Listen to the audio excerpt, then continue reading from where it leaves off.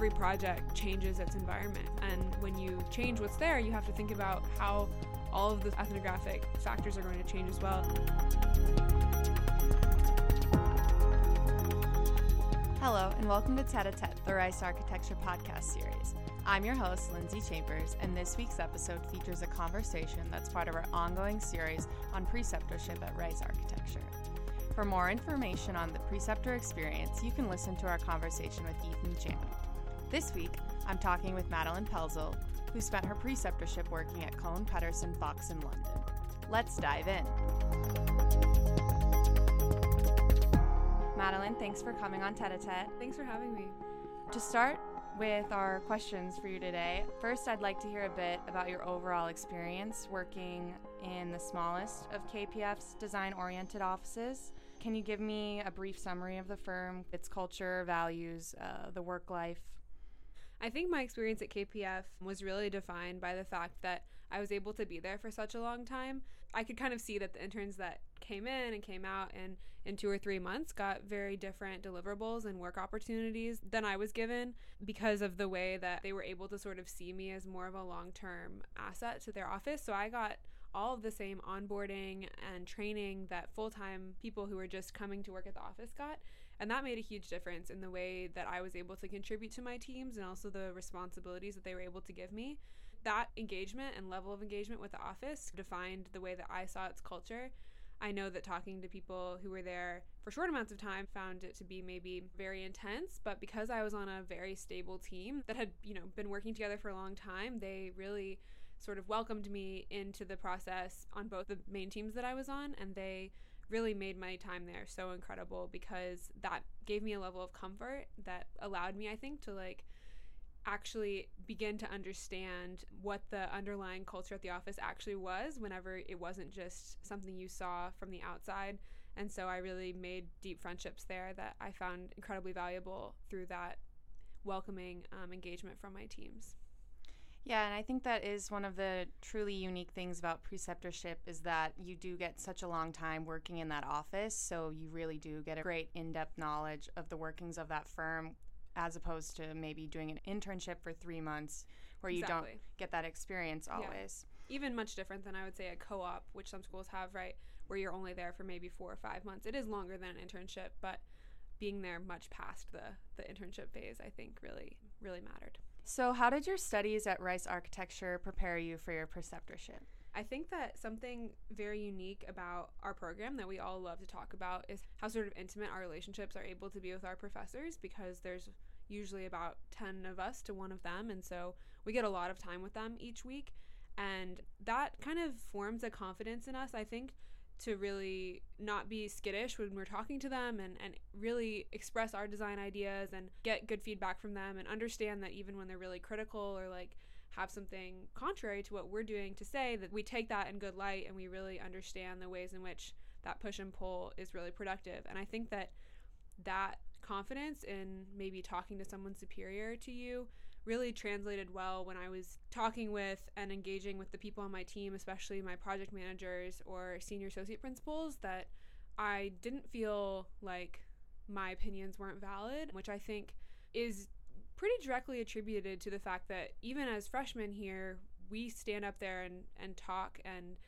are respected, and we learn that our thoughts are really valued right from the get-go. And so I think that is one of the most important parts when you're at a large firm of being a real contributing member to your team and not just getting the work that is pawned off on you. Yeah, and I think it also helps that at Rice, grad students and undergrads are mixed together to such a high degree, working in studios together, working in theory and tech classes together. So everyone kind of feels like they're almost on the same playing field. So I think that helps younger students get a lot more experience talking to older people and sharing ideas and learning how to articulate thoughts, which is really nice. Can you share a little about your specific roles at KPF when you were working there? I kind of worked on 2 main projects, and for the first half-ish of my time there, I was working on a project that was going through the planning application actually for the 3rd time. So it was a project that was very well known to the office. We had been working with that client for many years, and so I really got to engage with, I think, the politics of the ways in which buildings get approved to be built. And my primary role was to directly interface with the client about the unit mix for the residential part of the project and how he was going to incorporate the affordable housing components that the City of London requires. I think that part of the process was very much about managing his expectations, but also understanding the ways in which the laws there, which I didn't have very much context for beforehand, were playing a huge role in what we were able to design. And then the second part of my time there, I sort of flipped parts of the process of architecture and was working on a project that was under construction actively. And so in that realm, I was working specifically with the residential unit layouts and how they needed to adjust and change based on new MEP constraints. And so while they were like pouring concrete, we were redesigning all 63 unit types because that was an unexpected task. The people who were already assigned to the project, that wasn't something they had time to do. And so they brought me on to just like only think about that and have someone on it all hours of the day. And so that was something that I got to feel a lot of ownership over and have a lot of interface with consultants and things like that. And is it right that both of these projects you worked on were kind of mixed use and residential? Yeah. So the master plan that incorporated the first building that I was working on had lots of mixed use incorporated. My building was, I would say, 95% residential. But then the second project, of the 36 floors, I think it was the bottom 8 or so were either retail or commercial or office, I guess. So yeah, there was a lot going on in both projects, but I was always primarily focused on residential. And the other thing to say about both of these is that they're both happening in London. And so there was a lot of local politics happening, not just the national politics, which I thought was incredibly interesting. So when you were doing these projects, in addition to kind of thinking about the local politics and how they might affect residential units, you also had to coordinate a lot of different types of consultants working on the projects. Mm-hmm. Can you talk a little bit about that? I think it was probably my first experience really trying to explain the merits of architecture to someone who was really just concerned with something else. And so I think that it was a process that I, at the beginning, was maybe a little bit shy of, in the sense that I wasn't quite as confident in terms of the rules and regulations and code that had to do with what I was doing. So I wanted some backup or feedback. But then by the end of my time there, when I really felt like I had a grasp on exactly what the priorities were and could really confidently articulate my position, I think that coming to that place by the end of it was, I think, a really good lesson, in the sense that even if doing luxury resi isn't my like passion project, I was able to take that experience and then also have this whole other experience tangential to it, where I was learning how to articulate my design position in a way that someone else could not only understand but think was valuable, in a sense that maybe they wouldn't have. What stage are these projects currently at? Is the one that was under construction finished, or is it still in the process of being finished? So my colleagues send me pictures every so often, and it's quite nice to see it going up. When I got put on the project for the One Crown Place, which is the tower under construction, it's actually a double tower, like 2 trapezoidal figures on a base. It was probably floor 6 or 7, 5, something like that. The towers really hadn't started yet, and by the time I left, we were pouring concrete on like 15, 16.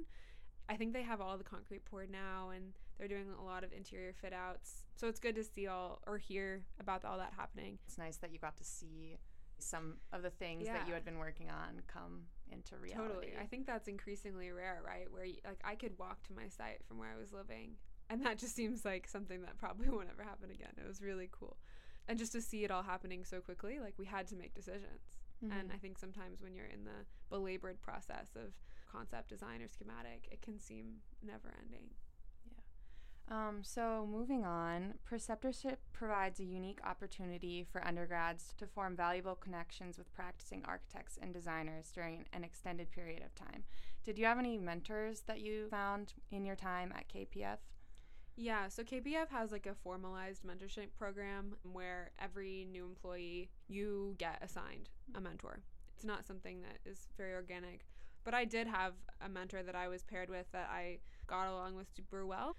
As one of the larger architecture offices globally, KPF is more engaged with the politics of architecture than most other offices have to be because of the sort of scale at which they're working.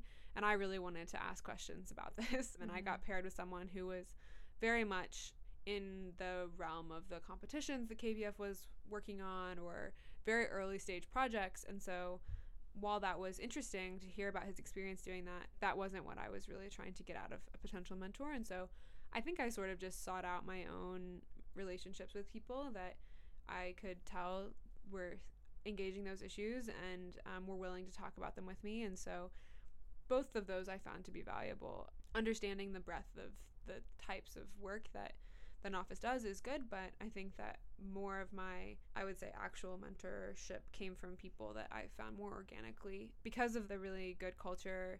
Actually, around lunchtime, we're like not allowed to eat at our desks, period. Like there's no eating at desks. And so everyone eats downstairs at these long, like bar height tables. There's not like, you know, your table and my table. It's just these long strips of table, which actually forms these situations in which you sit next to people who you have no idea who they are, and everyone's just down there chatting. And that's actually where I probably met most of the people that then I would talk to at the pub or like at payday drinks. And then as time went on, feel more comfortable being like, hey, could we just go get lunch together so I could ask you more questions? So do you think forming those kind of relationships with people shaped the way you thought about design at all, or how do you think it might have shaped the way you think about design?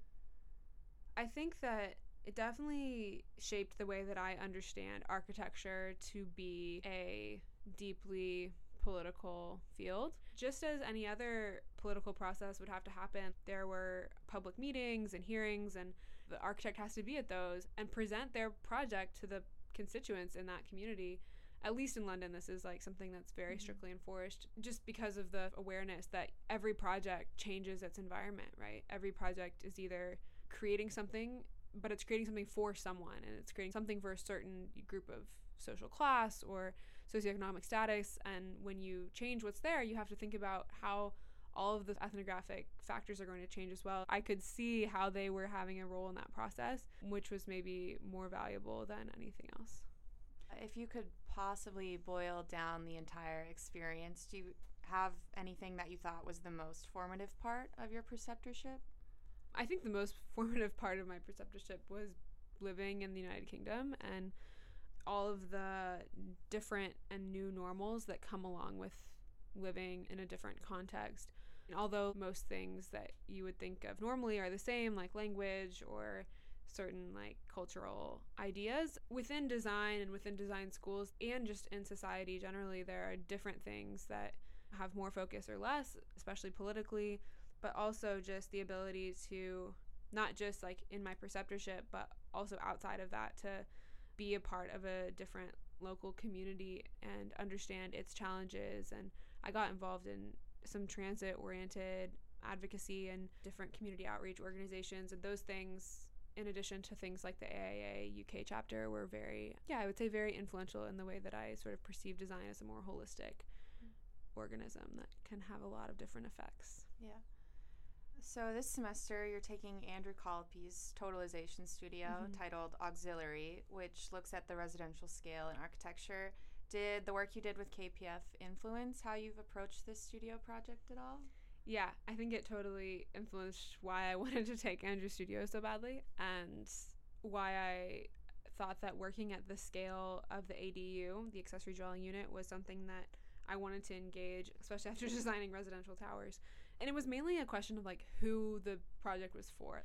I don't have anything wrong with building a tower. Like I think that that has a time and a place, but it's about who it's for and what it's trying to accomplish in a given context. And this studio really tries to engage those questions deeply, I think, in both a existential way, in the sense of its like energy use and who that impacts, but also where it is and who is potentially going to benefit from that. And I think working in Houston is very interesting. I think it definitely influenced what I was most interested in tackling.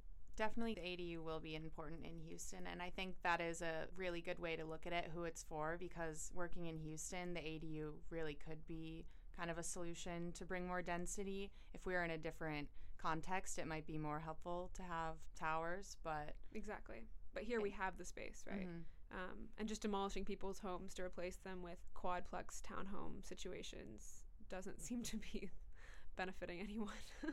So lastly, what advice might you have for younger students who are looking to get the most out of their first full-time work experience? I think that one thing that was really important to me looking back on this is that job isn't really your identity, but I think that it did offer me certain opportunities to understand these problems at a scale that I might not ever engage with again, but will be incredibly beneficial for me to have a deep understanding of. And I think that part of the reason I got so much out of that and can now say that is because I was open to taking responsibilities that maybe I wasn't necessarily comfortable with at first or knew exactly how to accomplish. I think that taking on the responsibility maybe of interfacing with the client about unit mix was not something that I can tell you that the School of Architecture taught me how to do. I messed up a few times at first, and the first few times I wasn't the one primarily in charge of that. I guess my advice would be to ask a lot of questions, but not be afraid to take on the responsibility, because someone will always be there to help you through that. But taking it on also then gives you the opportunity to have more agency in maybe what your next project would be at the firm, or where you could spend your time after that, not just be good at the thing you're good at and just do that always, which is maybe what you get more sucked into when you're at a summer internship. You're really good at this type of rendering, so just do it for us. Whereas I think if you are willing to take a responsibility that maybe you don't have as much comfort with, that's something that can really help you grow the most and get the most out of an experience, even if you don't want to take on that firm as your personal identity, if that makes sense. Yeah, that makes sense. And there's so many things that school isn't going to prepare you for, but as long as you know that you have this kind of basic design knowledge, then you can bring it into any situation. Right, exactly. Yeah. And the ability to find out the answer, even if you don't really know it. Yeah. I think something that we all do every day, even without thinking about it, is just wow, I just don't know, but I need to figure it out. And we know how to do that by the time we graduate. Yeah. Well, thank you for being on the podcast today, Thanks Madeline. For having me. For more information on preceptorship, visit the Rice Architecture website. If you liked what you heard today, please leave us a review. And don't forget to subscribe to our page on your favorite platform to keep up with new releases. I'm your host, Lindsay Chambers, and this has been Tête-à-Tête.